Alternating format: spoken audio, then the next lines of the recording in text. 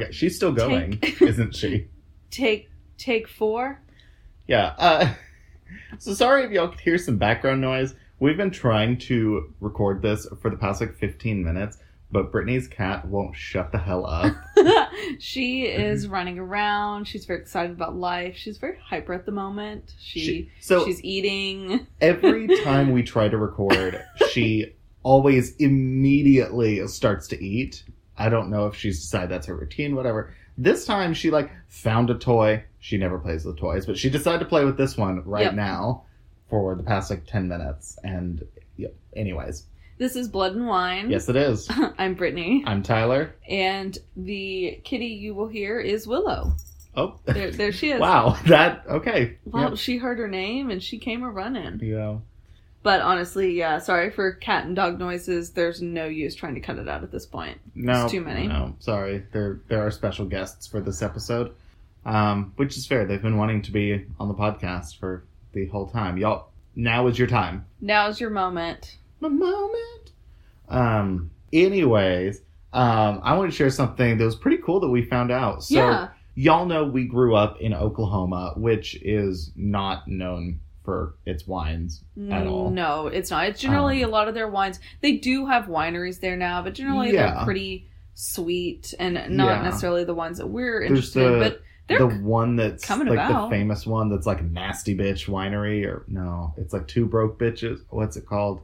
I have no idea. It's the one that's near Tulsa. Anyway, it's some name like that. Apparently it's really popular. Two Broke Bitches. Maybe I should just open these wineries. Maybe.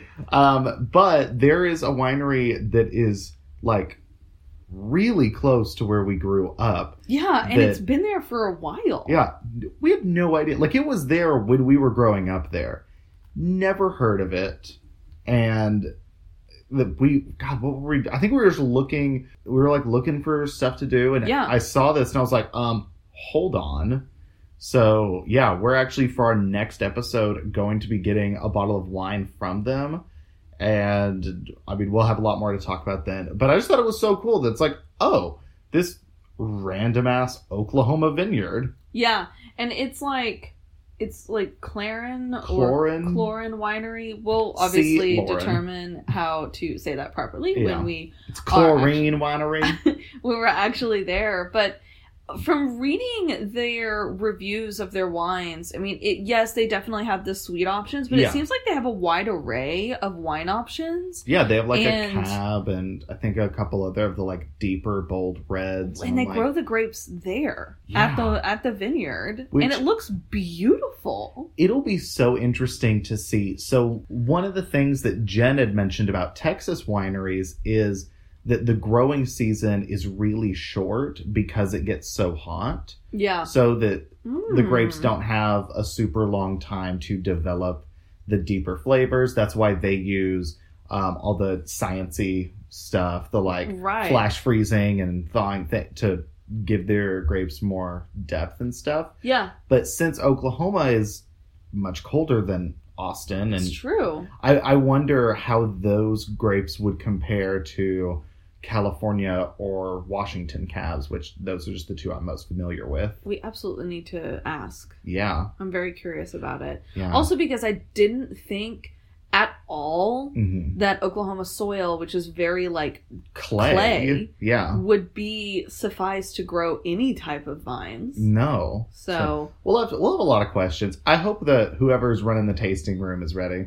Yes, because we're going to be that. And also, what about this? Quick question. So the only AVA in Oklahoma is the Ozark One, spanning from east of Tulsa into the Ozark Mountains, including Missouri and Arkansas. How does your wine compare to those? And why is this not an AVA? Or, I don't know. Apparently I'm going to interview them like I'm getting them a job. That's what it sounds like. Tell me about a time when you had to use wine data to fulfill supply chain stuff. I don't know. Wine data. Honestly, that is... I'm going to remember that. I'm going to start my own podcast where I drink a bottle of wine and teach people how to do taxes or something, but I'm drunk. It'll be called Wine Data. That's trademarked. You can't take it, listeners. Wine data. Mm-hmm. What are you going to do when people call it wine data? That's fine. Just... It's interchangeable. Sometimes... You say lawyer, I say lawyer. I know. You also say either, and I say either. No. I'm sorry. I'm apparently not from wherever the hell you're from, even though I am. Anyway, so just want to do a quick Patreon plug. Be sure to check out our Patreon page, become a member if you'd like to listen to our murder minis. As long as last week's episode was as long as that was not what I was like, okay. Not what I was to say. No, but last week's episode was a Patreon pick that Sam chose. Yes. So if you are at the Cabernet Sauvignon convict level, you get to pick a topic for an episode and we'll do it. It's really fun. We have found some very interesting ideas. We've done Buried Alive.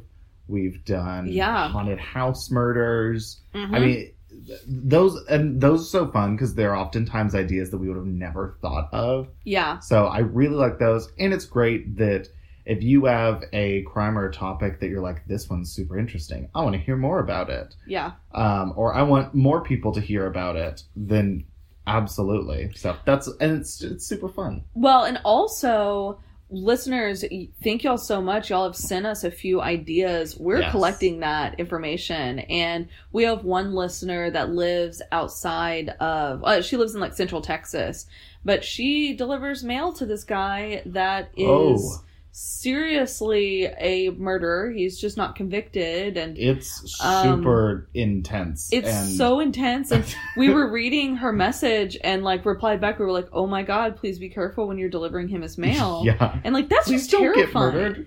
And it's just so scary knowing that someone you're delivering mail to every single day potentially killed someone. Not like, well, I'm sure that's the case for a lot of, but like you don't know. Yeah. You don't know. No, she knows. That's true.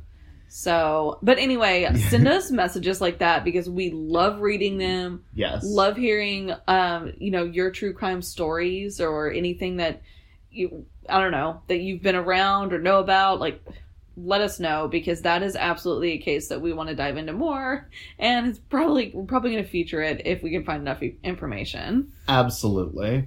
So, also make sure to subscribe to us on your platform of choice: Google Play, or Apple Podcasts, Stitcher. I don't know, all the things. Podbean is one I continuously remember because I think we're on it.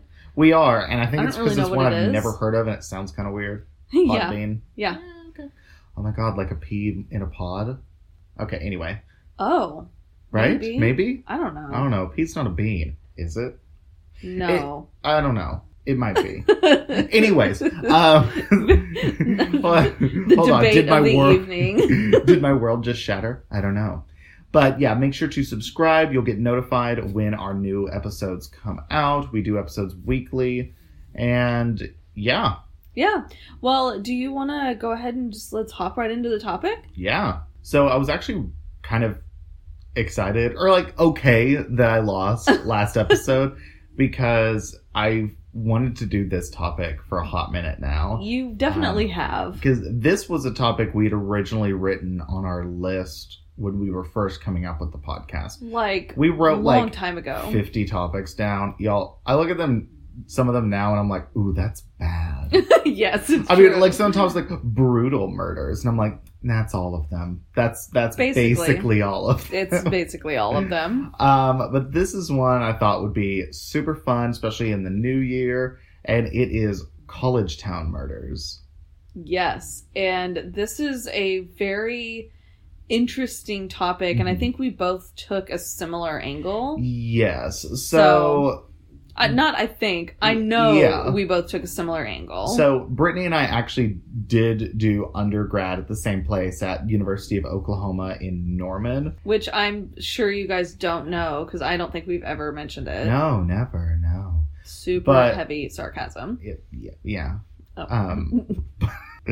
But we weren't actually there at the same time at any point because Brittany's old. But thanks. You're welcome. So rude.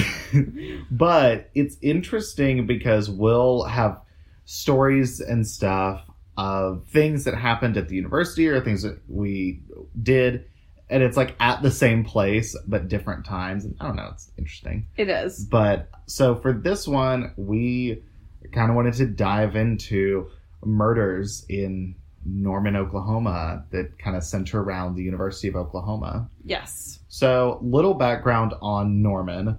Norman is the third largest city in Oklahoma, and it's home to about like 120,000 people, and it's about 20 miles south of Oklahoma City.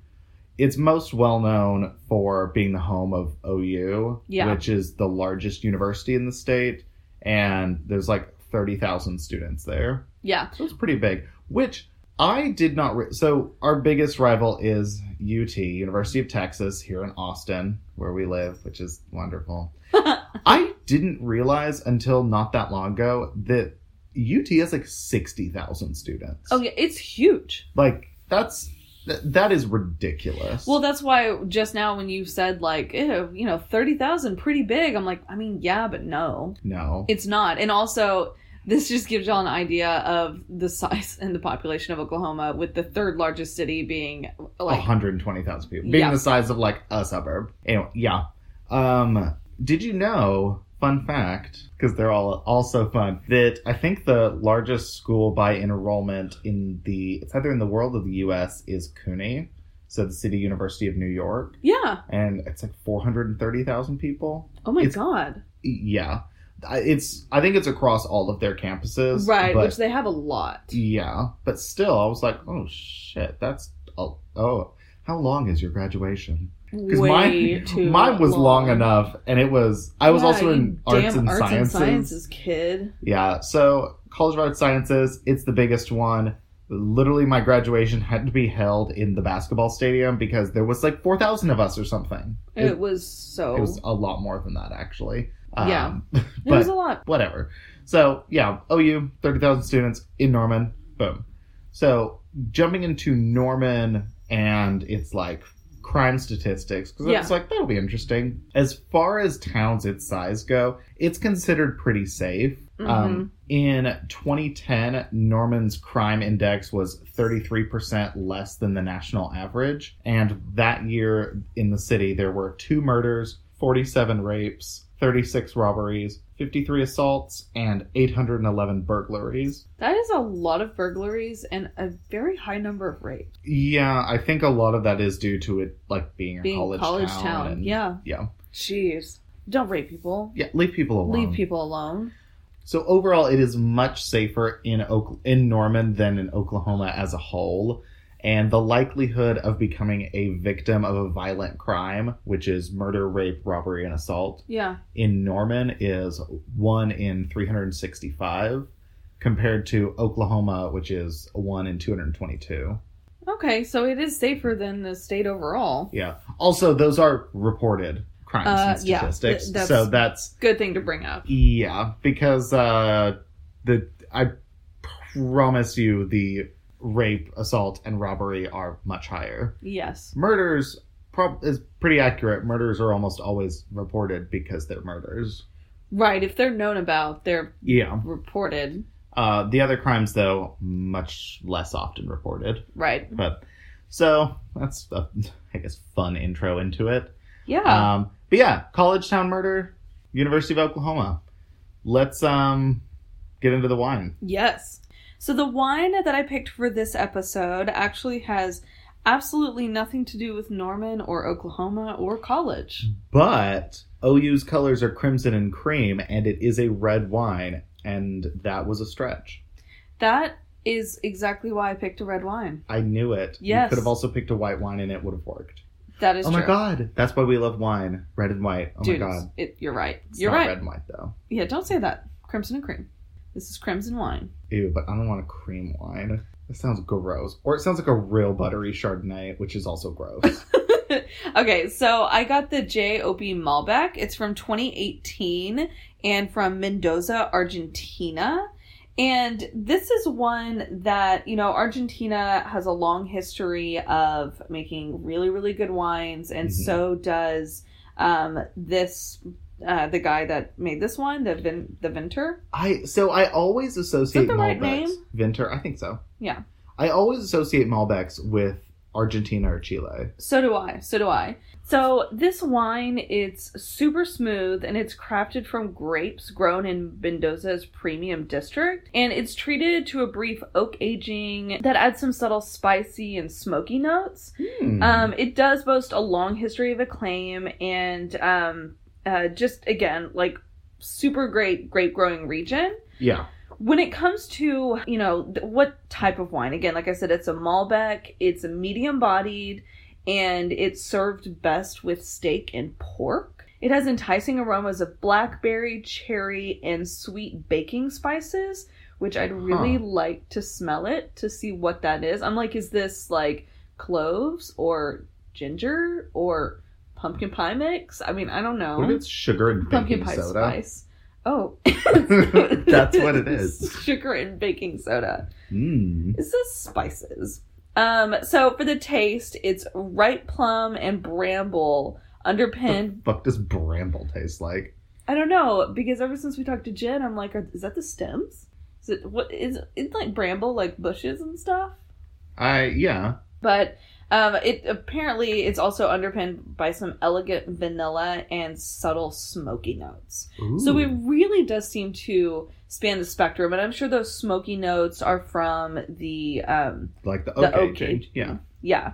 So without further ado, I'm going to open this. Open that up because we need this. This was a long week, and it is time to have some wine. Yes. I feel like it's pretty much across the board for everyone. Like, wine consumption goes up in Q1 because you need it.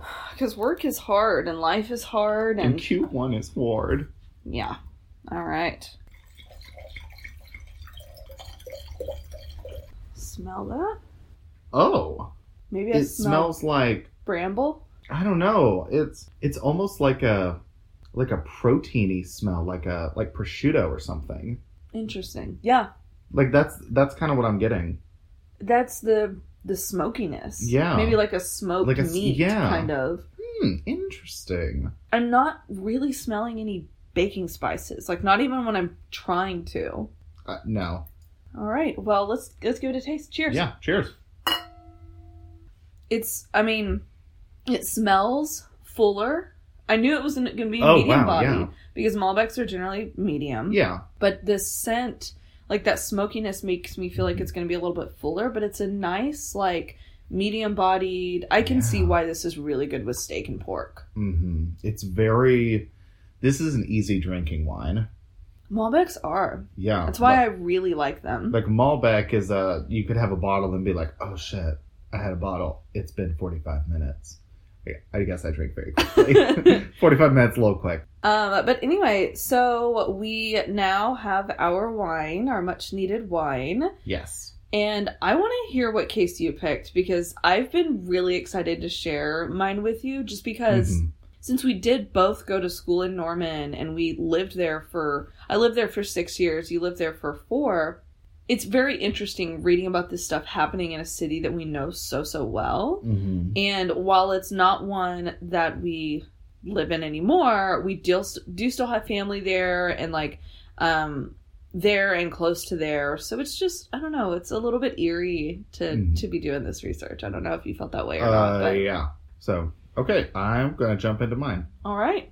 So my case is the 2005 University of Oklahoma bombing, which I feel like is not that well known outside of OU. No, and that was like the year before I was there. Okay. See, personally, I thought you were here.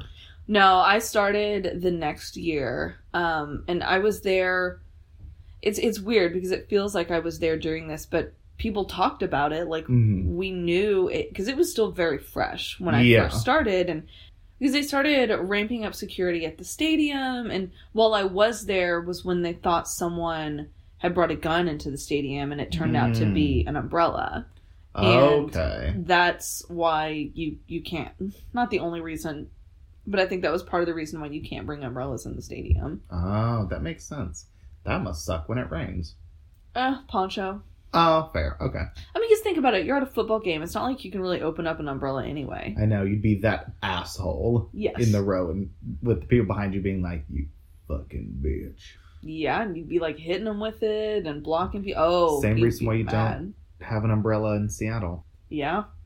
Or I assume New York. I don't know if people umbrella it up. Anyways, so the sources I used were Wikipedia, Fox 25 News, ESPN, NBC News, The Oklahoman, and the Denver Post. Wow, that's an interesting one. On October 1st of 2005, the OU Sooners football team was playing the Kansas State Wildcats at their home stadium, the Oklahoma Memorial Stadium, or Gaylord, or Owen Field. There's a bunch of names for it. So the game was a pretty average one. I mean, it was a game. The second quarter was, turning to a close, and the game was heading towards halftime. OU's up 19-0, and 84,501 fans are in the stadium watching the game. Yeah, just sounds like a normal Saturday in Norman. Yeah, which I also think it's crazy. Stadium regularly has games in the 80s to 90,000, and the entire city is 120,000. Yeah. Like, so many people go. It's true.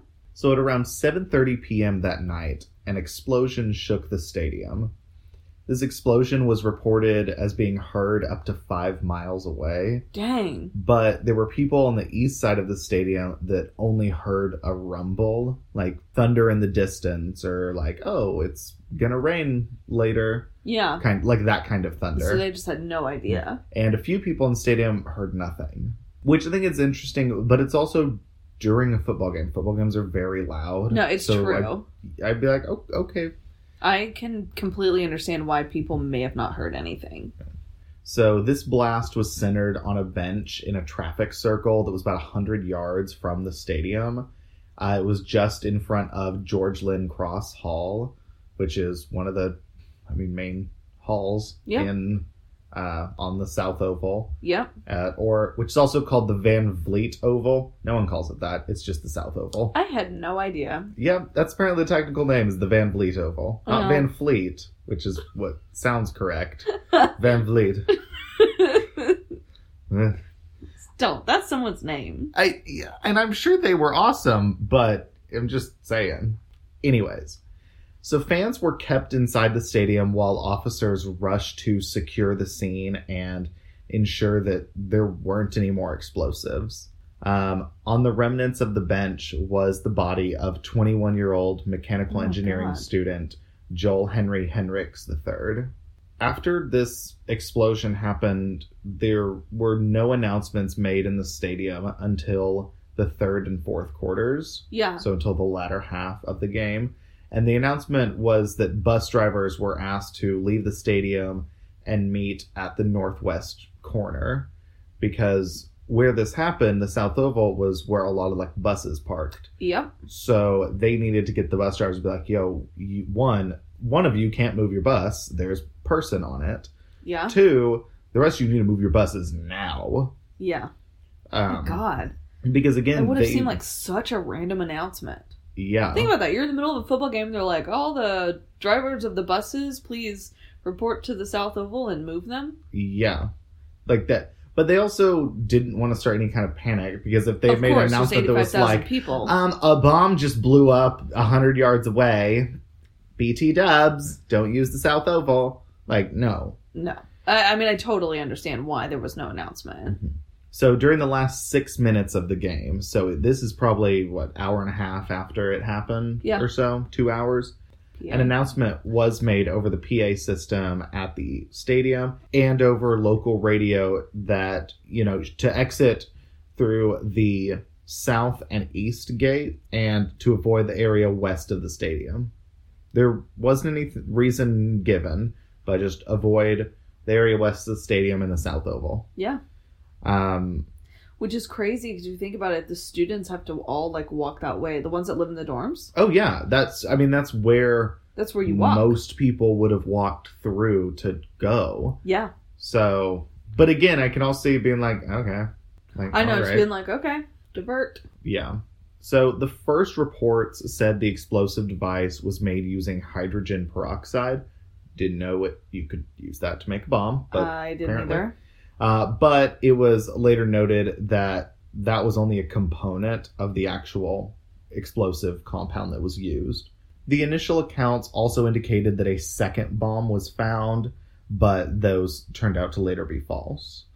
The entire area was searched by bomb sniffing dogs, and no more explosives were found, thankfully. There was just the one. There was just the one, and the remains of a backpack were found that contained a circuit board, wires, and a battery. Oh, God. And, they find this, they remotely detonate it for safety. Yeah. In case it also has another bomb. Of course.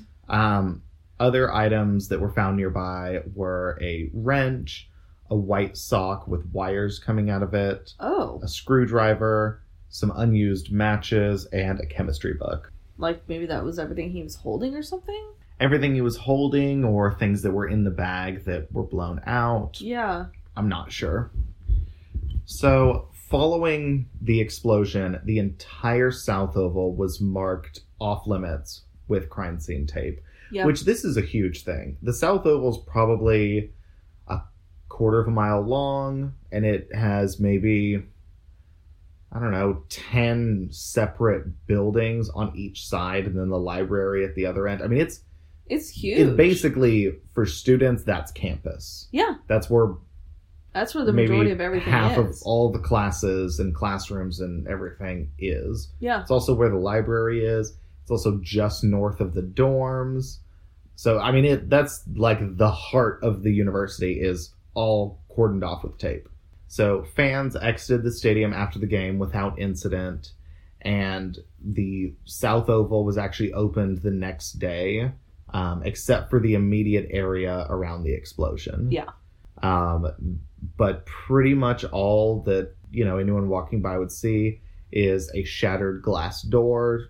One of the doors to George Lynn Cross blew open. Yep. A bench wasn't there anymore, and like some burn marks and a little bit of debris. But so do people still not really know what happened? They do.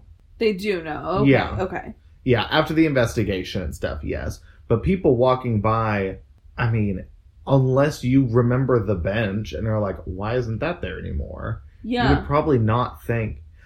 Honestly, you might think that like a car hit the bench or something. Yeah. Like yeah. You wouldn't think Fair. A bomb went off. But I think at this point people knew, like it had been reported in the news, and so the area is cordoned off and firefighters are finishing spraying down the area with water to wash away debris, chemicals, and bodily fluids from the sidewalk and the bus that was parked there. Yeah. God. Yeah, which is horrifying. It's always interesting to think about what really happens in, like, when someone blows up. Yeah. Because you see it often in movies or TV, and it just fire and they're gone. But in reality, again, people have a lot of blood. We've talked about it before, but it's blood and organs. Like, that's everywhere. God. Which is horrifying to think about. It is. I mean, So classes resumed as normal on Monday. So this happened on Saturday. Yep. Monday, everything was normal-ish. Yeah, normal, quote unquote. Yeah. So none of the spectators of the game were injured, and the only casualty was Joel Henry Henricks III, who was the man that built the bomb. Yeah. Yeah. I'm glad it was the only injury. I mean, just because it could have been so much worse. Yeah, it could have been. It's a bomb. So who was Joel Henry Henricks III? Who was this guy? So he was originally from Colorado Springs. He was a National Merit Scholar. And that's why there's a Denver Post article. Yeah. Oh, yeah, that would make sense. Yeah. he graduated from Wasson High School in May of 2002. His dad described him as a very private individual who had gone through several severe bouts of depression. Henrik's depression was noted as early as when he was as young as 10. Yeah. Oh, God. And his dad believes that the underlying cause of all of this was his inability to bond with other people. He couldn't make friendships. Yeah. And that led to his depression. Oh, God. Poor guy. Yeah. He also said that Henriks began counseling at the university's on-campus health center 2 years earlier. Yeah. Which is awesome. I've used the on-campus counseling health center.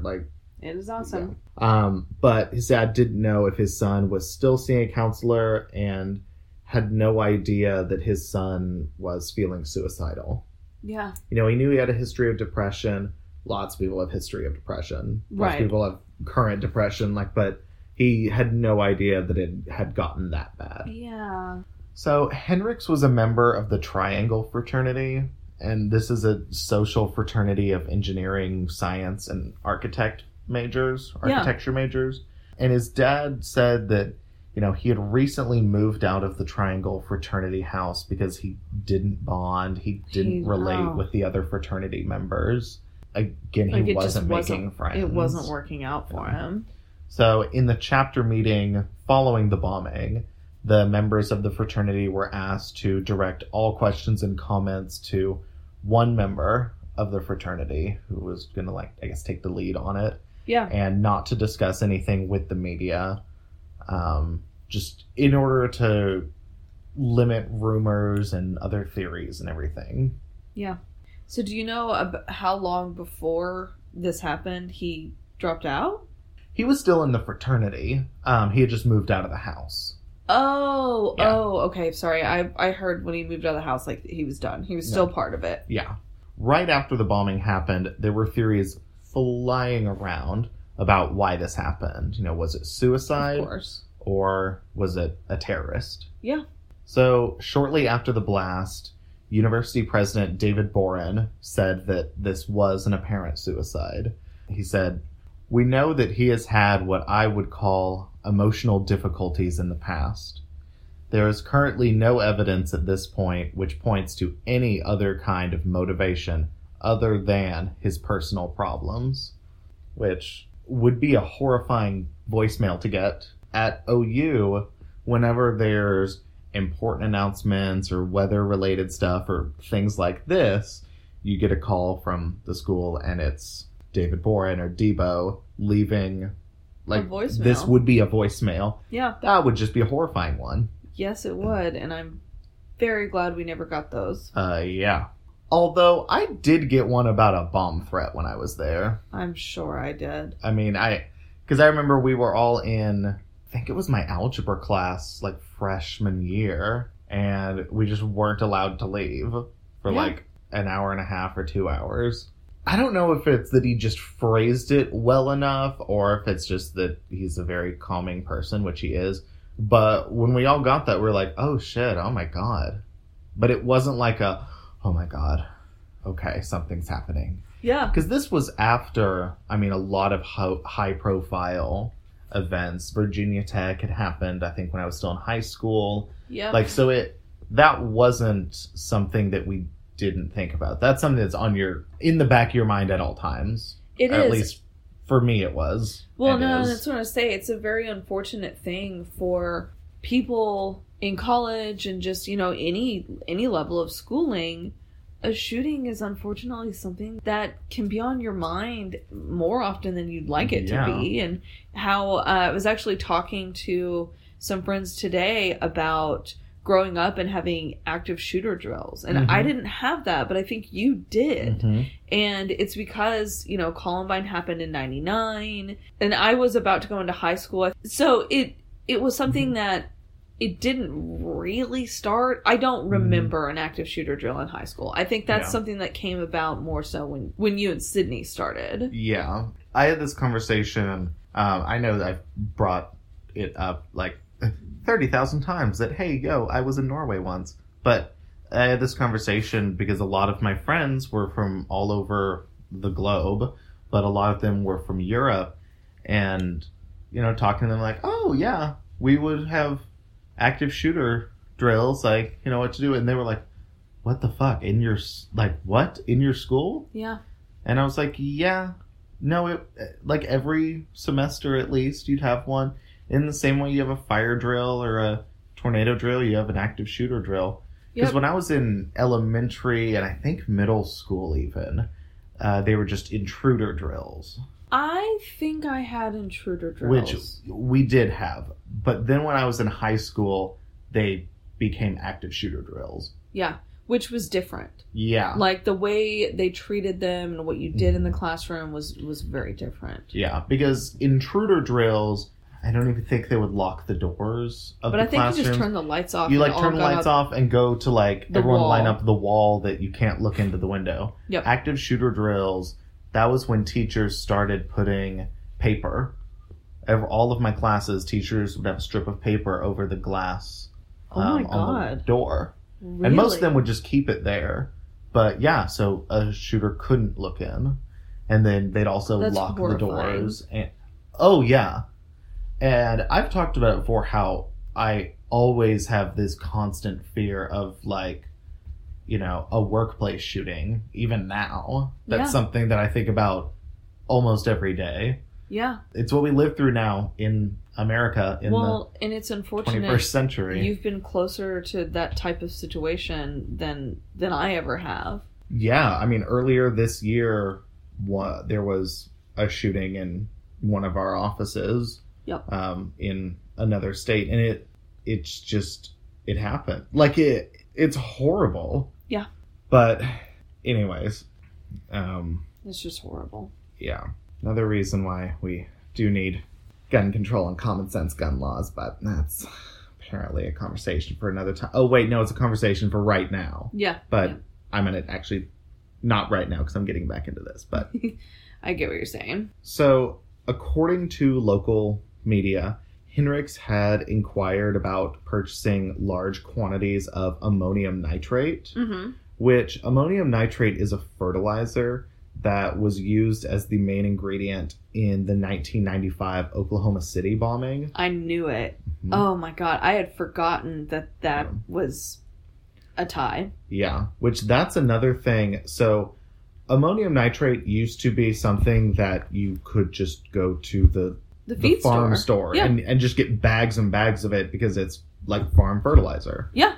After the Oklahoma City bombing, that changed. Yes. Like your purchases, I think, like the FBI tracks it and like so that you're not getting mass quantities. Oh yeah. And he asked about this at a local feed store 2 days before the explosion. So while he's in this feed store, an off-duty Norman police officer was in the store and overheard this conversation between the owner and Hendricks and is oh my gosh. The fuck? Like, why does this You kid are need clearly this? not a farmer. Yeah. So the officer followed Hendricks out of the store, checked his license plate, and began an investigation when his shift started. Oh so he was my like, I'm going to look into this, see what's going on. And that investigation was actually still in progress when the bomb went off. When it happened. But as part of the investigation, he does his computer check, which showed no outstanding arrest warrants or criminal record for Hendricks. He wouldn't have been on anyone's radar. Right. You would not have guessed that he was doing this. So after more investigation, the explosive was found not to be hydrogen peroxide, but instead he had detonated triacetone triperoxide, or TATP, which is a very unstable compound. So according to a Norman bomb squad agent, Hendricks had between 2 and 3 pounds of TATP in the bag that was in his lap. Whoa. Before the explosion went off. Definitely not all of that went off. Right. Because you can look on YouTube. That sounds like a lot. It is. You can look at YouTube videos of TATP explosions and see like there's a lot of videos like 100 grams, which is not a lot. Not anywhere near 3 pounds. Yeah.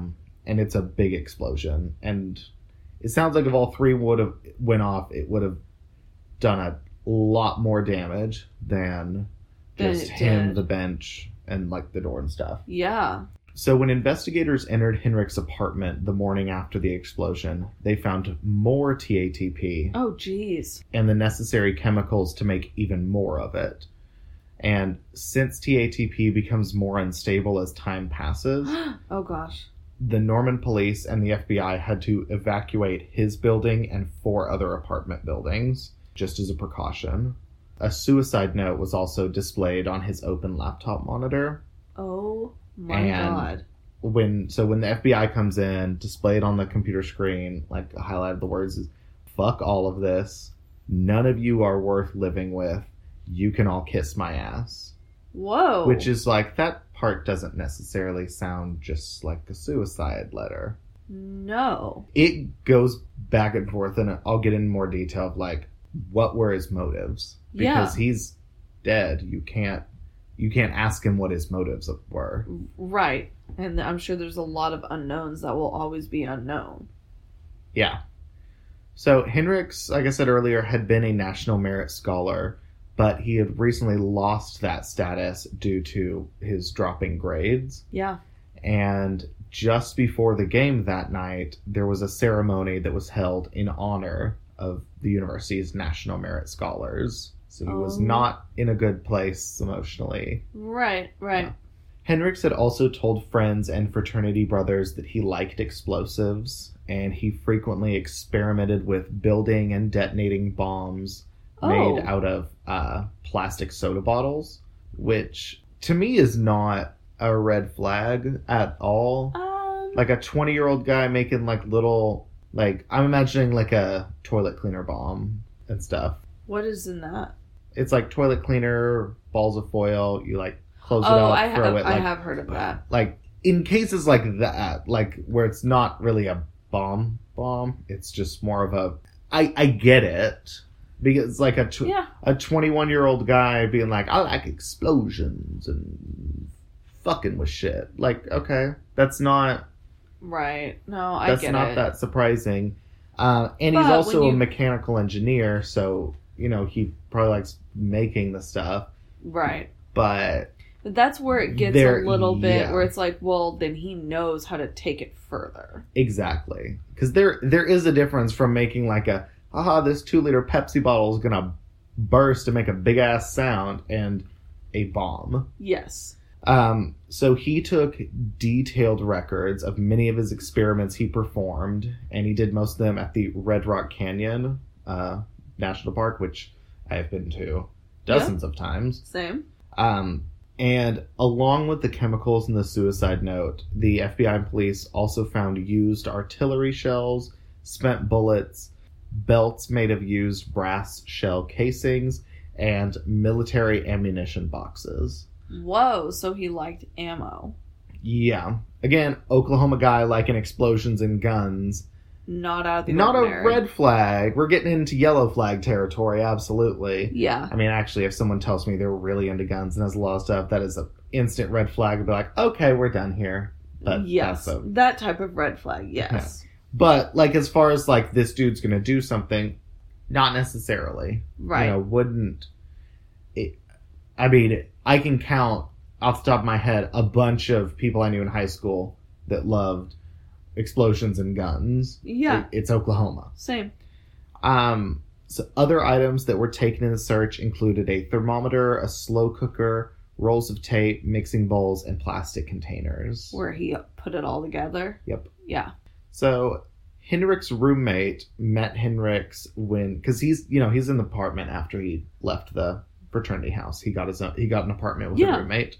His roommate met him when he placed an ad online for looking for a roommate, and Henrik's responded. So Henrik's moved in with this roommate. Yeah. So the two of them did not socialize. Right. And although Henrik's had shown the remains of one of his detonated explosive devices to a fraternity brother, his roommate was completely unaware of his interest in explosives. Oh, so they really didn't talk. Which and I guess I don't know. If there's someone that I'm not really friends with and don't really know, it's probably not something I'd talk about them while I'm in the kitchen heating up my ramen. Fair. And of course, because people are racist pieces of shit, his roommate immediately became suspected for being involved. The evidence for this of the roommate's involved is because the roommate was Muslim. Oh my god. Yeah. Fucking yeah. Because I'm gonna get into a lot of the profiling and fucking bullshit that the police, FBI, and public did. Yeah.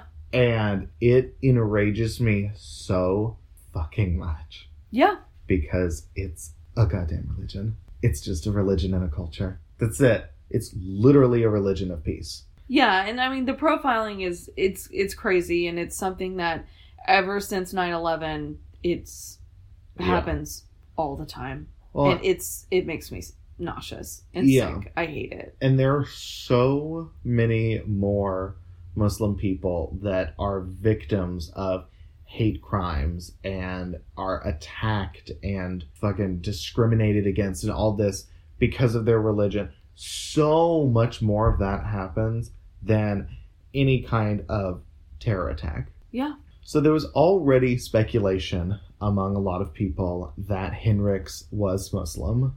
But after the news that he had a Pakistani roommate came out, it ignited louder rumors that he was an Islamic convert and had become radicalized and was a terrorist. Because, he has a roommate from Pakistan. So obviously. Yeah. So Ashraf Hussain, who was the president of OU's Muslim Student Association, said that he had never seen Henricks at a mosque, and he did not believe Henricks was a Muslim.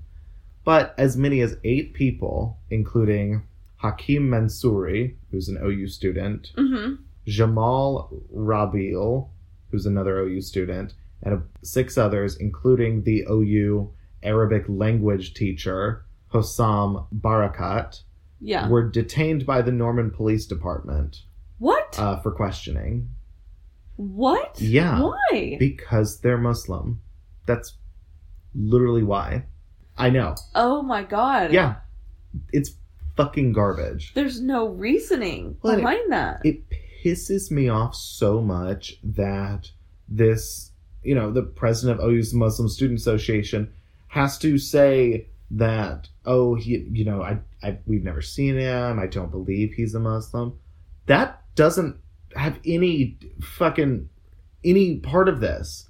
That would be like them having to interview all the cafeteria workers being like, no, I don't think he ate pasta. I don't know. It's not related. There's no part of it that has anything to do with him blowing himself up like that. But after the questioning, the 8 individuals were cleared of suspicion because of fucking course they were. Because they didn't do anything. Yeah. Nothing to do with it. So after all of the investigation and, they know who it is, they're trying to figure out everything, the question still remains of, were his intentions just the death of himself? Yeah, or just suicide. Did he want to harm others? Yeah. So OU President David Boren noted that Henricks waited until the game was underway, and pregame fans and students had all cleared the South Oval. Yeah, that he was pretty secluded. Yeah, there would have been a lot more casualties, deaths, and injuries to bystanders if he had detonated the device in the same area either before or after the game. Yeah. So it wasn't like we talked about, everyone's around there. Oh, yeah. Because it could have been before or after. It's not a case of maybe he got there late and had to do it then. If he had waited an hour and a half and that his goal was to get victims, could have done that. He would have waited, yeah. In July of 2006, so almost a year after, the FBI formally declared that there was no evidence that Henricks was a terrorist. Over 200 witnesses were interviewed about the event, and no indications were found that Henricks was an extremist, had extremist views, or was working with anyone else to make and explode the bomb. Yeah. It was just him. It's interesting that after this, because it is a very big deal that he did have mental health issues, and that's not something you should ignore. But it really pisses me off that the second it was like, oh, don't worry, he wasn't a terrorist. It was like, oh, well then the poor guy's mental health. Because you know that is because he's white. Like, that wouldn't be a conversation that happened if he was a person of color, which is another... A whole other... Yeah. It just makes me mad that people are only willing to talk about mental health in the public forum when a white person does something and it's like, oh my God, see, this is why we need more help for people. Whereas if a person of color does the exact same thing, they're either a terrorist or a gangster or this monster. Or just crazy.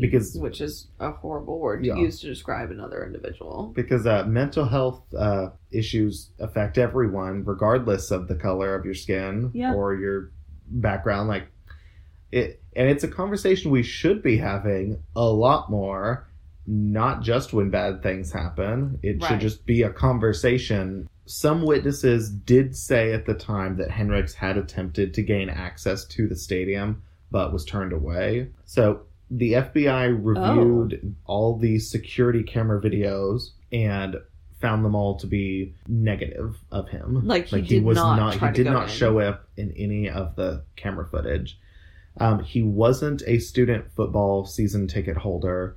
There was no evidence that he had tried to enter the stadium, and he had apparently neither bought nor tried to buy a game ticket. The agents looked at hundreds of hours of the security camera tapes and could not find him in any of them. Yeah. But it is also important to note that not all of the entrances had cameras, so they did concede that they might never know if he wanted to enter or had tried to enter the game. Right. You know, they had no evidence that he did, but it was impossible to prove he did not. Got it. Which... makes sense. I mean, tells me that he probably didn't, especially if he didn't buy a ticket. Like, because this is before and why bag checks at the stadium were a thing. Yeah. Because of this is why they now search your bags at the stadium. Well, and because now, of other high-profile events. But before this, you could walk in with your backpack and not like so. Yeah. I find it hard to believe that he would have tried to enter. Yeah. Well, and now it's like a wristlet or a clear bag. Mm-hmm. Like, I mean, they've gotten even stricter since we were there. Yeah. In July of 2016. The FBI released unsealed files to news sources that related to the bombing. So 10 years after it happened. Wow. Agents that were investigating Hendricks turned to the FBI's Behavioral Analysis Unit, or the BAU. Yeah. And the profilers with the BAU said that their review of the case indicated that Hendricks may have meant to kill other people with his bomb. The BAU analysis that was included in the report made no mention of him being the sole intended target of the bomb. Oh, so he potentially did want to harm others. Potentially. Records show that Hendricks had been referred for counseling in 2003, so 2 years before this. Yeah. But the report redacted any details about what he may have been thinking or planning. So it's possible that he could have been planning this for a long time. Possible that so it's just unclear. Yeah. And Sergeant George Malden, who's a Norman police bomb expert, said, I believe he accidentally blew himself up. Accidentally? Accidentally. And when he was asked if he believed Hendricks meant to enter the stadium with the explosives, Malden said, I don't believe he intended for an explosion to occur at that spot on the bench where he was. Yeah. Someone saw him fiddling with the backpack shortly before the explosion occurred. I think he got cocky and it went off. Oh. So he also very well could have been like getting it in place, setting it up before going into the stadium or something. Right. So maybe that planning on being at it during halftime. I don't know. Yeah. And it just went off. But in all likelihood, it could have just been him suicide. Like, that's how he wanted to go. Ultimately, while the evidence that was reported by the FBI indicates that Hendricks was potentially a threat to others, there's nothing conclusive to point one way or the other. Right. So it really is like an either or situation. Yeah. And one thing I remember seeing it was a news broadcast. I think it was a news broadcast about it, which I could not find because I remember seeing this like when it was happening on the news. It was an interview with the bus driver of the bus that was closest. Yeah. He had just either he had to get something out of the bus, or maybe he was taking a smoke break by the bus. But he was the last person to see Hendrix because he saw him on the bench with his backpack. Yeah. And so he saw him, I think he said like hi or something, did what he was doing, and walked away. And then Hendrix blew up. So he was saying that he's convinced that Hendrix did not want to hurt anyone else because he was right there and Hendrix waited until he was out of the way before he blew detonating it. Oh my God. So on April 26th of 2007, the University of Oklahoma put a patio stone that was engraved with Hendrix's name outside of the student union. Y'all don't know this if y'all have never been to OU. Outside of the student union, there's like a big seating and like eating area and stuff. Yeah. And there's a bunch of patio stones with people's names on it. Yep. And they're memorial stones or like people donated to the university, things like that. A lot of people will buy them as like memorials for loved ones who've died who went to OU or were close with the university, things like that. So the OU Student Affairs Division arranged to have the stone placed, and officials again said that families usually pay for such memorials, but Hendrix's father said that OU offered to place the stone for him and never billed him. Hendrix's father traveled from Colorado to Oklahoma to visit with the university officials after Hendrix's death. Yeah. And said that OU's Dean of Students offered to have the stone placed. He said that the dean very kindly understood that Joel's act was one of loneliness, not of aggression, and offered to have the stone placed in the memorial courtyard. He also indicated that the wife of the university president might select a tree to be placed on campus, also in Joel's memory. Oh my gosh. Which Debo's wife, she took care of like the flowers and trees and did all of that. That was like her passion project. In a statement, David Boren said, "As is well known, the death of Joel Hendrix III was an apparent suicide. A tree was not planted on campus. Instead, the university gives the opportunity for those who desire to purchase pavers in the Union courtyard for students, graduates, or friends of the university. Some are given to honor graduates or friends of the university, and some are given as memorials. They are paid for by those who have them placed there, and the proceeds go towards the upkeep of the student union. The university tries to be sensitive to all the families who have lost sons or daughters while they were students." It's just so classy of Debo. It is. Because I personally very strongly believe that it was suicide.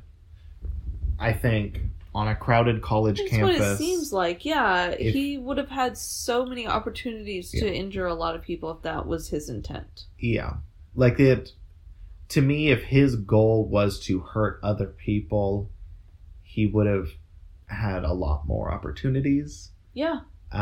Also, he was very clearly experienced with making bombs and testing them out in the canyon, things like that. So I can't imagine he would have accidentally moved something and caused it to go detonate before he was ready. Yeah. Because even getting to the canyon is like an hour drive from OU. I mean, it's not.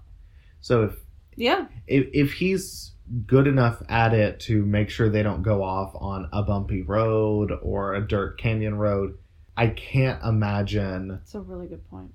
That this would have been an accident. Yeah. But. Wow. What's crazy is I was there for a lot of the investigation and whatnot. Mm-hmm. I don't remember a lot about this. Yeah. And granted, I was a freshman and it was something that happened prior to my time being there, but I guess I just didn't pay attention. I also think it was one of those that we're very prone to focus on things that have high death tolls. And I think that even though it was an explosion at OU, because only one person died, it wasn't as big a deal. Well, and also because it's not like the investigation was happening on campus day in and day out. Like, it's not something that was visible to students that hadn't, that weren't there when it happened. And, and not being there when it happened and not having that reminder. Yeah. I can see why maybe I didn't really know a ton. I mean, because to be completely honest, when I was like 19 years old, 18, 19, I wasn't watching the news. No. Like, that wasn't something I did during the time. I would read the OU Daily, but even then, I don't think this is something they would be reporting on. Oh, I'm sure they would.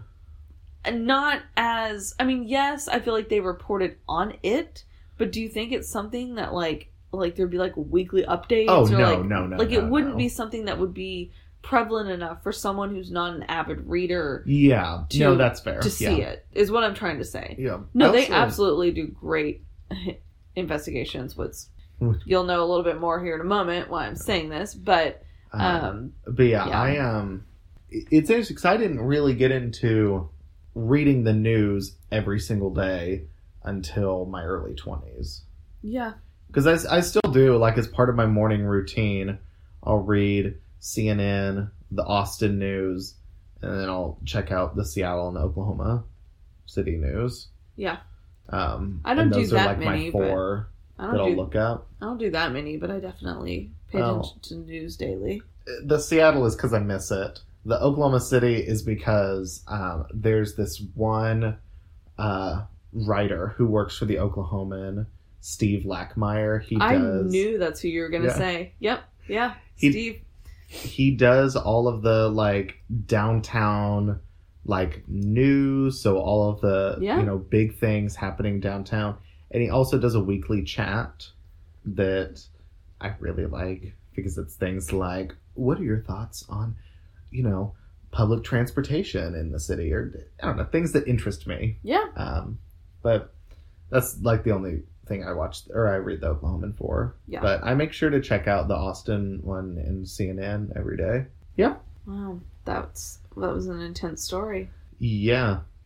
And I knew about it. I didn't know that much about it. I didn't know that much about it either. So mine is another murder that happened in Norman. It's actually a double homicide. Oh. Mine happened in 1970, and it's the murders of David Sloan and Cheryl Benham. I have never heard of this. I hadn't either, and this case is so twisted that I couldn't believe it. So the sources I actually only used one. So the OU Daily, which I said earlier was the campus newspaper, they did a project called Lover's Lane, and it was a podcast. And it's 5 different episodes, and I believe... Is it, like, on iTunes? It's on SoundCloud. Oh. And it is called Uncovered. It was done so beautifully that I heavily referenced it, as in, like I said, it was the only podcast, or the only source that I used. So I just found it on iTunes, Apple Podcasts. Oh, let me see, make sure it's the... Yeah, it has the names. It. So, interestingly, it's from October of this year. Oh, wait, they really just did it? And here, let me see this. Yeah. Also, y'all, if you like Brittany's case, also go listen to this. They only have 11 ratings. Yeah, absolutely listen to it. It's super awesome. Like, a major shout out to the OU Daily for doing this. And thank you for sharing your information. So it was the 70s, and if you remember, we talked this a little bit with Detective Sergeant Jason Moran in our last episode, or in a few episodes ago. Yeah. And about how, people they had a very free spirit. There was the war going on in Vietnam. There were protests. On May 4th of that year, there was the big riot in Kent State. In Ohio. The Kent State Massacre. Yes, where 4 students were killed, 9 were wounded. So there's a lot going on at this time, and at the University of Oklahoma on the 5th, the Student Association gathered... Did you know, sorry to interrupt, did you know that I think it was Urban Outfitters had a sweater a couple years ago that caused huge controversy? What was it? It was a sweater that looked like a, not a Letterman jacket, but like a school sweater. It said Kent State, and it had red stains all over it. What the fuck is wrong with... Oh my god. Yeah. I just pulled up a picture of it, but it's a Kent State University sweater that is clearly, like, made to look bloodstained. And it so fucked up. I feel like I just boycotted Urban Outfitters. I mean... Not that I shopped there. I can't afford it, but that's so fucked up. That's so messed up. Okay. Yeah. So that had just happened, and on May 5th, the day after, at the University of Oklahoma, the Student Association gathered hundreds of students to protest not only the war, but also the actions of law enforcement in Ohio. So this is a very chaotic time, but for, two people amid all of this chaos, David Sloan and Cheryl Benham, they're preparing for their first date, or a date. Oh. Cheryl met David at Steak and Ale, which was a restaurant in Oklahoma City where they both happened to work. I think it's still there. I'm pretty sure it is. Because I have never been there, but I know that name. Oh, yeah. No, I'm pretty sure it's still there. It's in Oklahoma City. And David was a student at OU. He came from Amarillo, Texas in 1966. Those are some weird connections to us. I know. There's a lot of odd connections in here. It gets even weirder. He was described as ornery, but very well liked and friendly. He had a tennis scholarship the first couple years he was at OU. Tall, thick brown hair, lean, attractive man. He was a part of the Sigma Alpha Epsilon fraternity, and he was planning to graduate that upcoming December. And he was getting a degree in business administration, and then he was commissioned through the Naval ROTC. So at this time, he's 21 years old. So he's a pretty young graduate. Yeah, actually. Cheryl graduated from Putnam City High School in 1969, and she still lived in Oklahoma City with her parents and her older sister, Linda, and Linda's oldest son. She was very outgoing, fun, and their family was a very tight-knit family, and she was 19 years old. Yeah. So on Saturday, May 9th, 1970, David picks up Cheryl at her Oklahoma City home, and they drive to Norman to go to a fraternity party at Dave's fraternity. They stayed at the frat house for a few hours, hanging out with some friends, having some beers, very college stuff. Yeah. This is a very normal college night. Date night. Mm-hmm. They leave the fraternity house about 11:30 that night, and they went to a place in Western Norman known as Lover's Lane. And at this point in time in 1970, it was still just farmland and brush. Now it's, a neighborhood. Maybe I just wasn't popular in high school, which I absolutely was not. But I feel like all these towns have Lover's Lane, Makeout Point and stuff. Literally have never heard of any of these. I know some people went to Lake Arcadia to make out, but that just sounds gross. It really does. But when you're young and you're wanting to find some privacy, that's how you do it. Why didn't you just do it in the Walmart parking lot like everyone else? So that's gross. So this place was private enough for young couples to park their cars and be very intimate with one another. So the two of them stayed there for an unknown amount of time until they were interrupted. Oh. So Sunday, the next day, happened to be Mother's Day. Oh. Early in the morning, Cheryl's dad drove to Norman to speak with police and report her missing because she never came home. And she was not the type of girl that would, stay out with a boy. Wasn't, they were worried. There was cause for concern. Absolutely. Linda, who was Cheryl's older sister by a couple of years, stayed with her mom at the house in Oklahoma City. Cheryl's mom, after, just continuing to get worried throughout the day, actually calls David's mom. And as soon as they got off the phone, David's mom was headed from Amarillo to Norman because something was going on. Something's not right. Mama needs to be there. Yeah. Yes. And absolutely. This did happen to be the only time the Sloan family did come to Norman during the case. They wanted to be there to help with the murder case. Yeah. but they really also just wanted to move on. Like, it was something they didn't want to focus on. Cheryl's family started thinking of different possibilities of what possibly could have happened. You know, maybe she'd been drugged. Maybe the war protests that were going on from earlier in the week. You know, there had been some more rioting that started. And when David's mom arrived at the house, Linda then decides that, you know what, she's going to go to Norman and she's going to see if she can try to help find Cheryl. Absolutely. Well, on Monday, Linda goes to the police station to ask some questions, and, you know, she walks in and she's telling the officers, like, hey, my sister's missing, just trying to see if I can help, see if I can find some info. They're like, what's your sister's name? And once she says her sister's name, she's like, oh, it's Cheryl Benham. The officers are like, you need to go home. What? And so she calls her dad, and she's like, Dad, like, what's going on? I was just, they're telling me to go home, and he's like, you know, you need to come home. They found Cheryl. And so she's like, oh my God, this is so great. They found her. Well, I mean, yeah, they found her. Oh, God.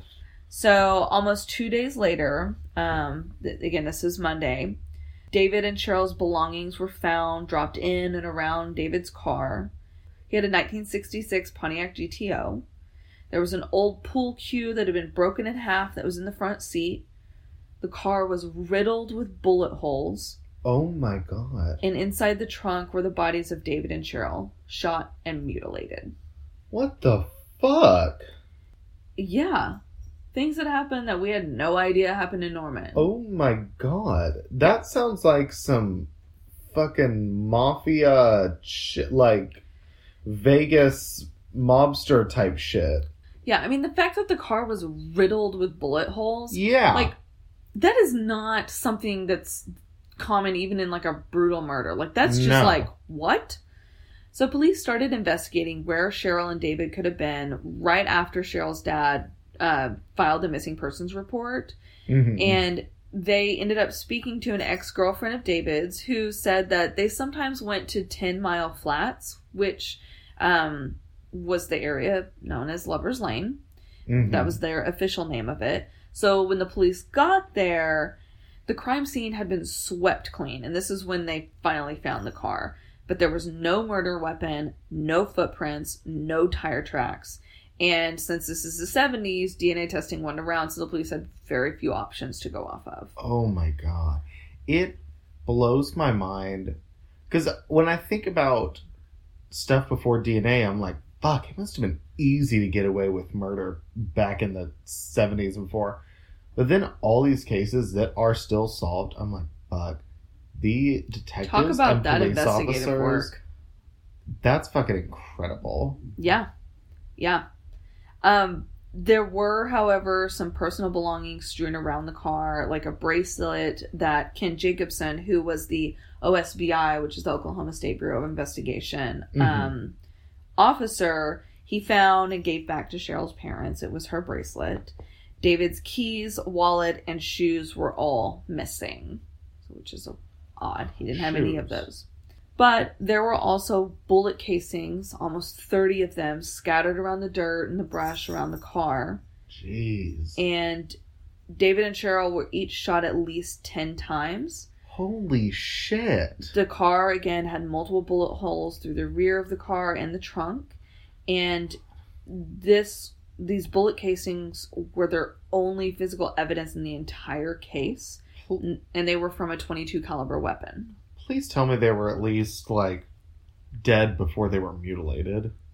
I mean, I think they were just mutilated by the sheer number of gunshot wounds. Fair. I mean, they were at least shot 10 times apiece. God.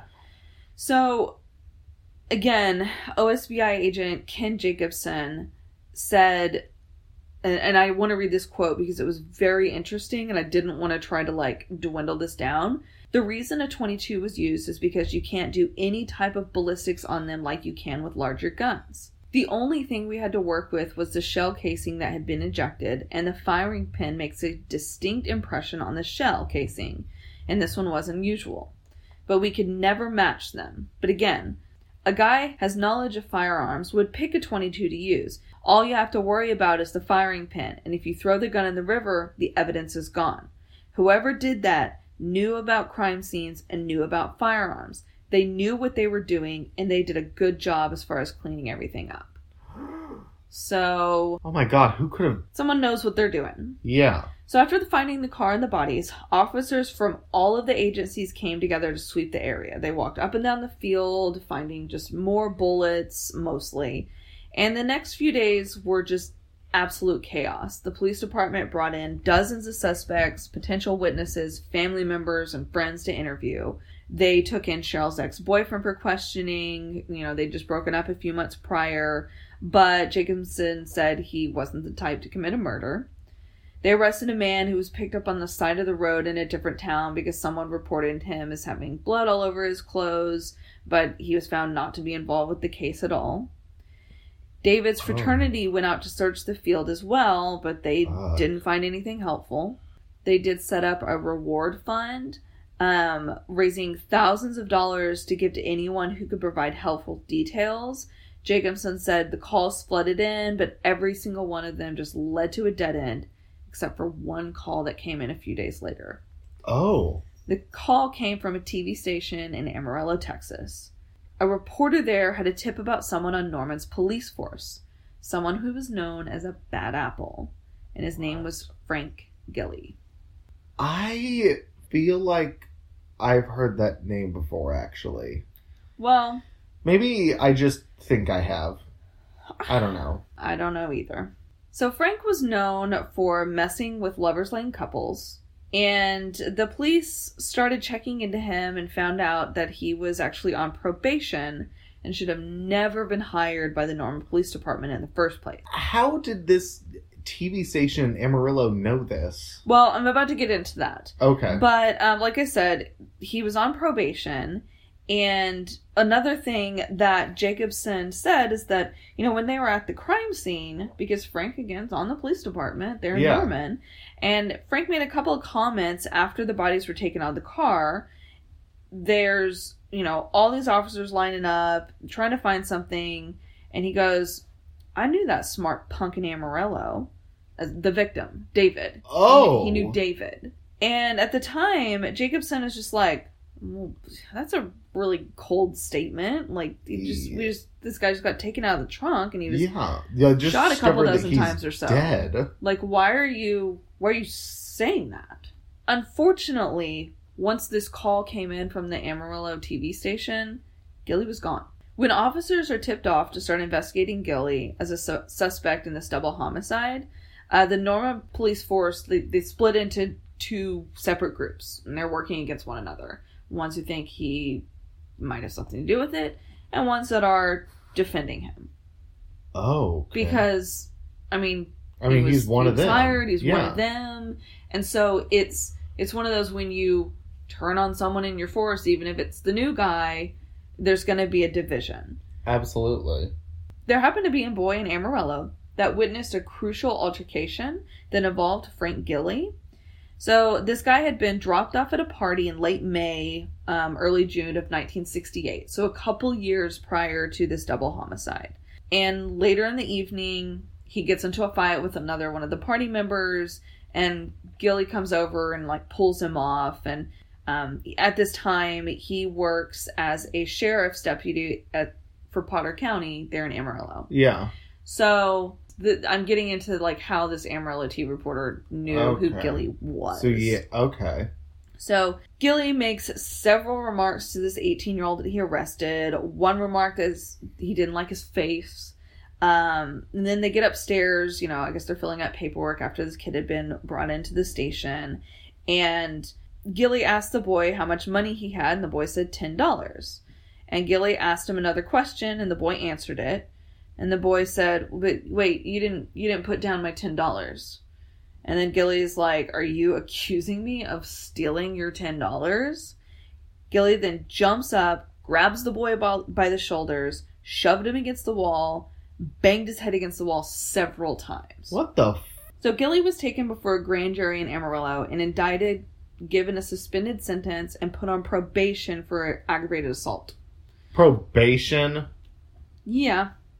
It was deemed a misdemeanor. However, he resigned and worked for... Oh, that kind of probation. Sorry, I was thinking like he was just put on probation from the police force. Like, oh, you gotta do desk duty now. But no, like legal probation, like he has to check with a probation officer. Okay.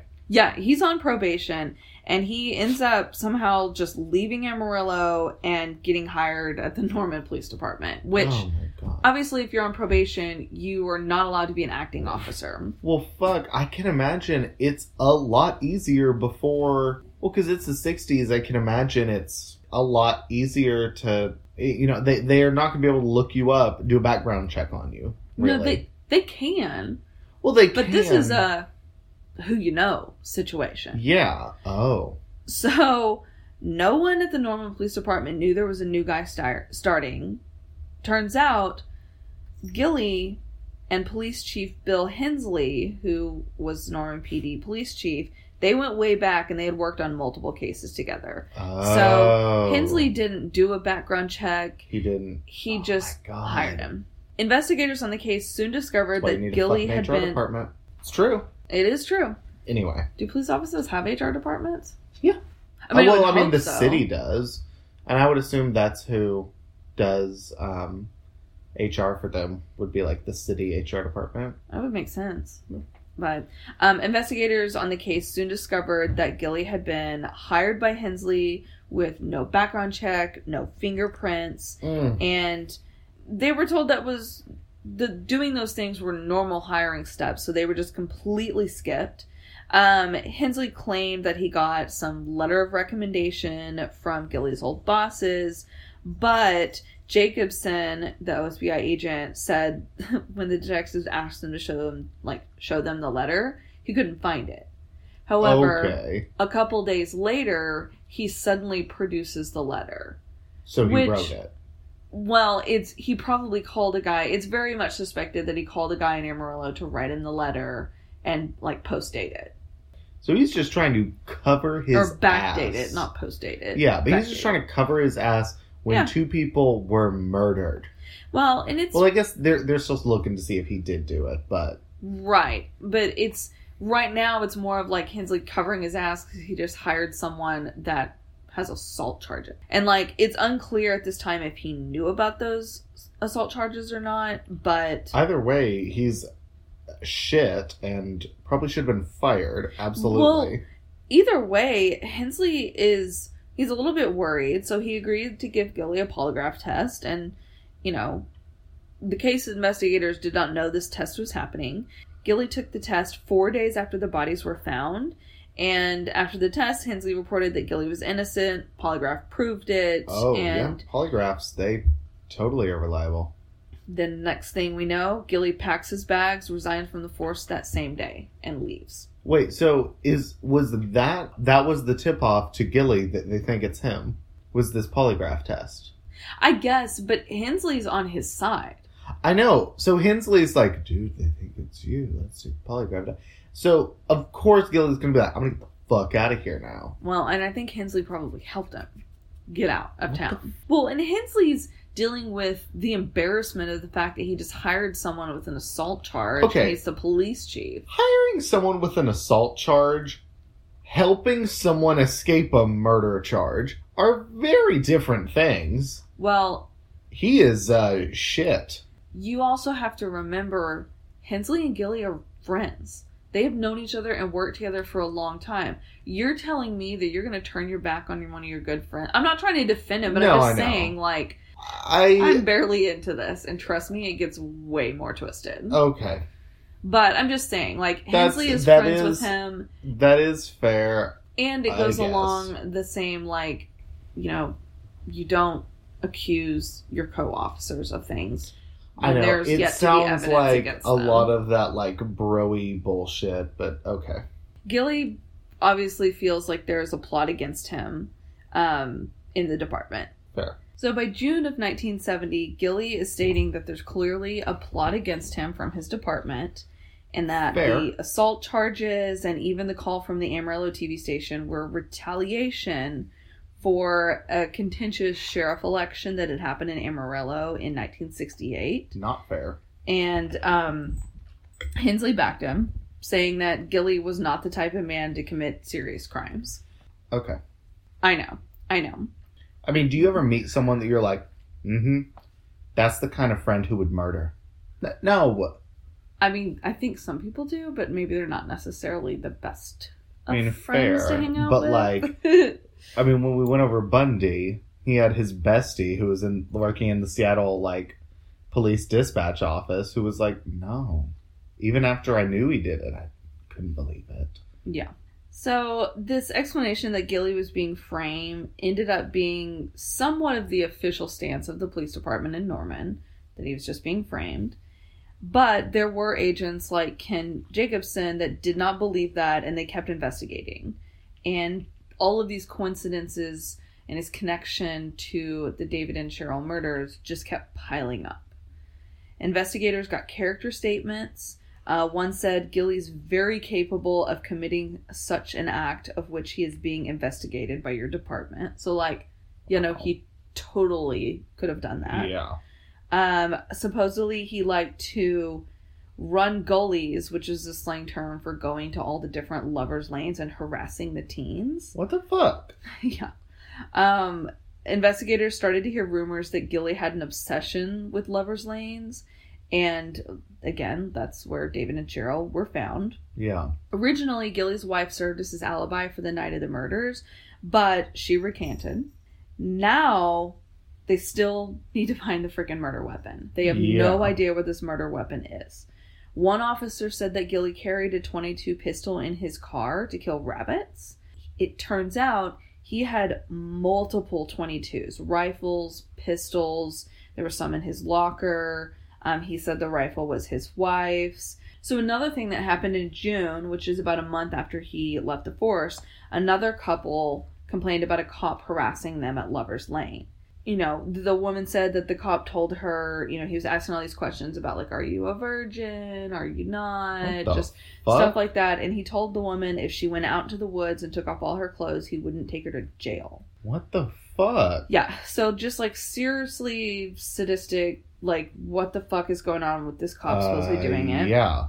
Slowly, multiple other young couples started coming forward. They told similar stories. And the police would show photo lineups of officers to the couples and ended up with 7 couples, so a total of 14 people, that picked Gilly's picture out of the lineup and claimed that he was the one that harassed them on Lover's Lane. Shit.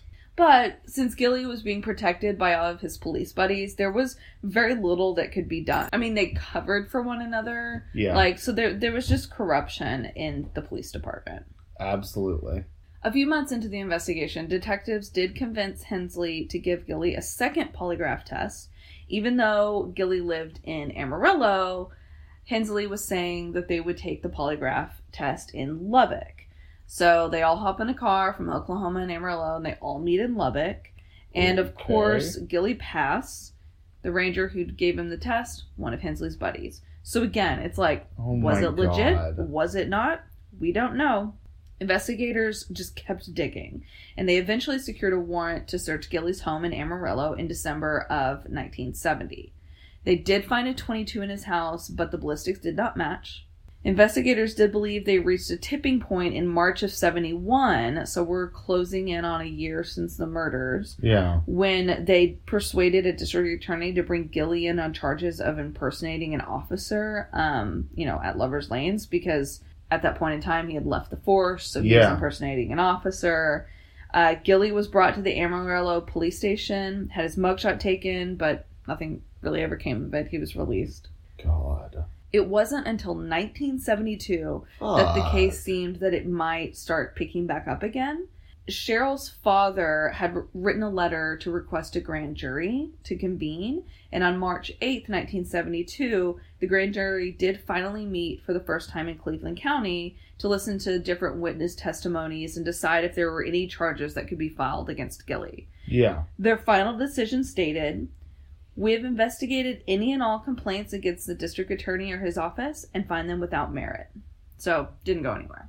In February of 1990, so this is much later, 20 years, just randomly, hate that. I know. I hate that it was so long. So just randomly, out of the blue, an old landlord where Frank Gilly used to live showed up at the police department with a .22 caliber rifle that he found in August of 1970, 3 months after the murder of David and Cheryl. Why is he just now... He didn't know it had any relevance, and I don't know what caused him to finally go to the police station, but they reopened the investigation.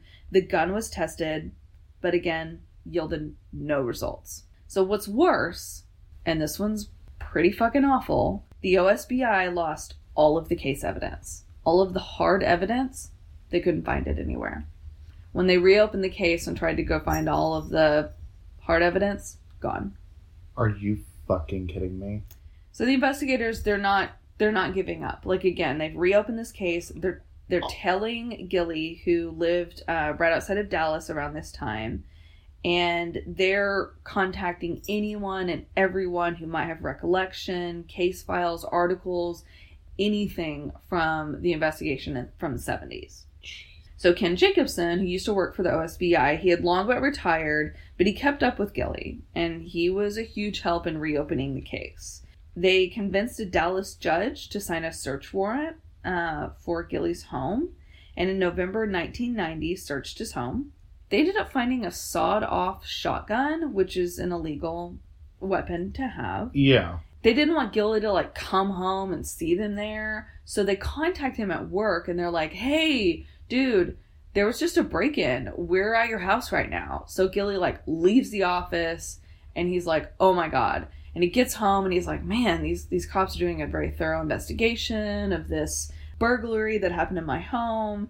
And then the cops were just like, oh, actually, it was us who broke in. And Gilly's like, where are you from? Did they mouth pop and Z-snap? Oh, it was me. Oh, there was snapping going back and forth because Gilly's like, where are you from? And they go, Norman, Oklahoma. And Gilly's like, thought so. So he's like, yep, not surprised one fucking bit. Nothing resulted from this arrest. Gilly was set free. Didn't I tell you this was very frustrating? This whole thing. It's like he's like this slippery snake that just keeps slipping through their fingers because they still have nothing on him. Yeah.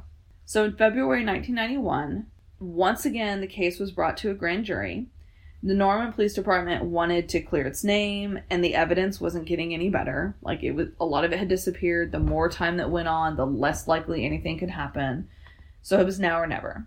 Eventually, Norman prosecutors declared that they would be seeking the death penalty for Gilly due to the period of torture and terror that David and Cheryl endured while being locked alive in the trunk. Oh, fuck, they were alive? Yeah, I'll get into a little bit of details later. Jesus. But they were not dead at the time they were placed in the trunk. David was shot 11 times and Cheryl 14. So those were the final count numbers that they got from autopsy results. Most of those shots were in the upper body and their head, which was why they were mutilated. Yeah. In March 1991, the grand jury returned an indictment for Gilly. The charges, 1 count of perjury, 2 counts of first-degree murder. So he's going to trial. Yes. For the first time. Fuck 20 yes. years later. But I'm terrified because I'm still not... I don't know what the evidence is yet. Gilly was arrested in Dallas and brought to Norman. And in July, a hearing was held to determine whether the case had enough evidence to go to trial. So the pretrial. Yeah. It would be the public's first look at the new details and theories regarding the case. So again, Gilly's wife mentioned that she had no idea where he was the night of the murder. Henley said he fired Gilly after hearing he harassed couples on Lover's Lane, but that he never saw any connection to Gilly and the crime. Did he fire Gilly? I thought Gilly just bounced.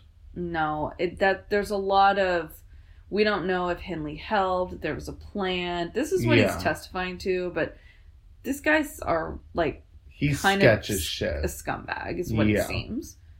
Some of the couples who he had approached on Lover's Lane, or that said he had approached them, said he mentioned the murders of David and Cheryl, almost as a threat when he was going up to them.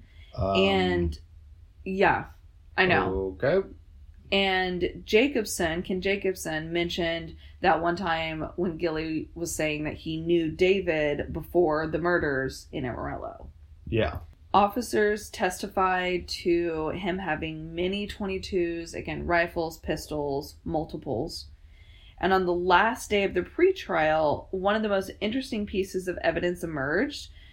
However, it was never corroborated, but a new witness was called to the stand, someone named W.E. Jocelyn, who was a worker at the Norman Dairy Farm owned by Charles Haynes in Western Norman. He said he arrived at the property, which has a view of the Lover's Lane where David and Cheryl were killed, at about 3 a.m. on Mother's Day, 1970. So the day, like that morning after. He said he was leaving the barn at about 7 a.m. and he saw two men standing next to parked cars. Shortly afterwards, he heard gunshots. It was ruled after this pre-trial that Gilly would stand trial. Good. Why didn't this dude come forward 20 years ago? Yeah, no, that would have been real helpful, wouldn't it? Yeah. Although, this is the first time, if you remember, when he was indicted by the first grand jury, they said there wasn't enough evidence to go to trial. So this may have been a thing, because again, this didn't come up in the second grand jury either. Yeah. So, I don't really know all the ins and outs of that, but October 1991, trial date. Cheryl's father testified. A woman who found David's car covered in blood testified. The medical examiner explained in detail how David and Cheryl died, both shot, again, multiple times, including bullets fired directly into each of their eyes. Oh, shit. 2 of Gilly's ex-wives testified, saying he never mentioned to either of them that he worked in Norman as a police officer, though they knew of his work in Amarillo. A daughter of an ex-wife said Gilly told her he killed someone and kept a diary of old cases with pictures of dead bodies, but there were no records of him ever killing someone in the line of duty. Jacobson pointed to the unusual handling of the case and what he considered obstruction that interfered with the investigation because of this, like, bro mentality of the police department. Yeah. Hensley said he thought Gilly was the target of a hate plot and smear campaign. The defense mentioned the lack of physical evidence and timing, creating a lack of recollection. So they're like, how do you guys remember, like, these things in detail? Like, we can't trust this information because it's so old. Really? Yeah, that was their argument. On the final day of trial, Gilly took the stand to proclaim his innocence. And on November 11th, 1991, he was found not guilty. Looking back, the death penalty is one of the things that really could have clouded the jury's judgment. Yeah. Especially with it being a 20-year-old case, lack of hard evidence, only circumstantial. They didn't feel it was enough to send him to the electric chair. I think if they had not been pursuing the death penalty, and this is what a lot of the prosecutors feel, and it happened in this case. Yeah. If they hadn't have pursued that they would have gotten a conviction. God. But there's a theory as to, you know, how Gilly was involved in these murders. And so the theory is that he approached David and Cheryl on Lover's Lane. David recognized him from Amarillo and gets out of the car, and David carried a broken pool cue in his car as his, like, that was his weapon of choice, his protection. And Gilly then, as soon as David got out of the car, Gilly shoots him a few times, and they're, you know, probably Cheryl's terrified and just does whatever he says. He probably took both of them, put them in the trunk, and ends up shooting up the car, shooting them, like, just completely annihilating them. And so technically their murders are still unsolved, although it's pretty evident who a lot of people feel is guilty of this. Definitely Frank Gilly. But I can see, I understand taking him to court then as a now or never option, but I can also see how the jury is like, we don't have enough concrete evidence. It's circumstantial. It was all circumstantial, and we've been saying this, and a lot of our episodes recently that Since Cold Valley. Unfortunately, circumstantial evidence is generally not enough to get a conviction. No, and it shouldn't be. No, because it shouldn't be. You absolutely do need that hard evidence to prove. But, fuck, I wonder with how much lengths the police chief and the police department went to help him. I wonder how much evidence they found and disposed of. Who knows? Like, was there physical evidence that was found that could link him to it, that they were like, oh shit, no, we can't let them know we have this? Well, that or Gilly was a cop. He knew what cops would look for. He knew how to clear the crime scene. Yeah. Well, and in the same way you mentioned at the beginning, with a .22, you throw it in a river and boom, you're good. Yeah. He could have thrown it in the Canadian River. Boom. Yeah, it's gone. Like, he knew what to do to cover his tracks. He knew what... But as far as the motive and why he did this, maybe it's because David recognized him and he was going to be haggling him, but then he was like, oh shit, I know this kid and I just moved here. Or maybe he was just feeling extra shitty that night. Yeah. I don't know.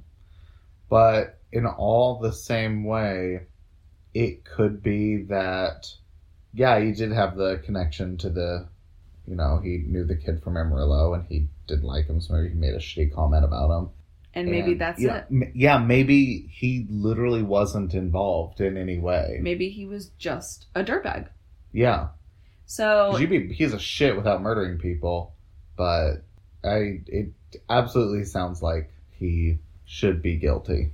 Yeah. So, if you want more details on this case, again, it's super convoluted, super interesting.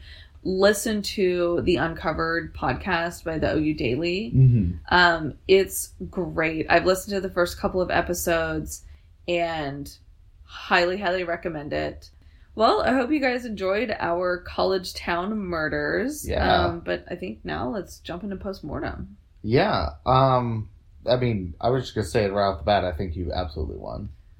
I think because of the convolutedness of it, yes. Well, just the injustice. Yours also had a lot of injustice. And it was an interesting parallel how there was, the police departments were involved a lot in both of our cases. Yeah, absolutely. That just came out as a really dumb statement because most police departments are involved in No, yeah, but cases. I know what you mean. But I will say, I think with all the back and forth and everything, and the fact that the murders of Cheryl and David are still technically unsolved, and at this point, completely cold. Yeah. Like, I don't think there's really anywhere to go from here. Unless... Because they could retry him for it if they found new evidence. They would have to find new evidence. They would have to find new evidence and could not use the old evidence. No, because then double jeopardy. Yeah, but so he could be, at this point, he's probably gonna die before... I actually don't know if he is still alive. I didn't look that up. Sorry for not having that bit of information. But... yeah, I will take my second one in a row. Thank you. This never happens to me anymore, so I will take it. I forgot you won last time. Yeah, I did. Bringing out the big guns. All right. Well, with that, be sure to hop on Apple Podcasts and give us a rating. Love to hear what you think. And be sure to follow us on social. Facebook, Twitter, Instagram, all of it. We also have a website. Check it out, bloodandwinepodcast.com. Yeah. I don't know. It's really pretty. I like it. Me too. I'm a fan. All right, y'all. And with that... I think this is time for us to head out. Yeah. Blood and Wine signing off. XOXO. Bye, you guys. Bye. Bye.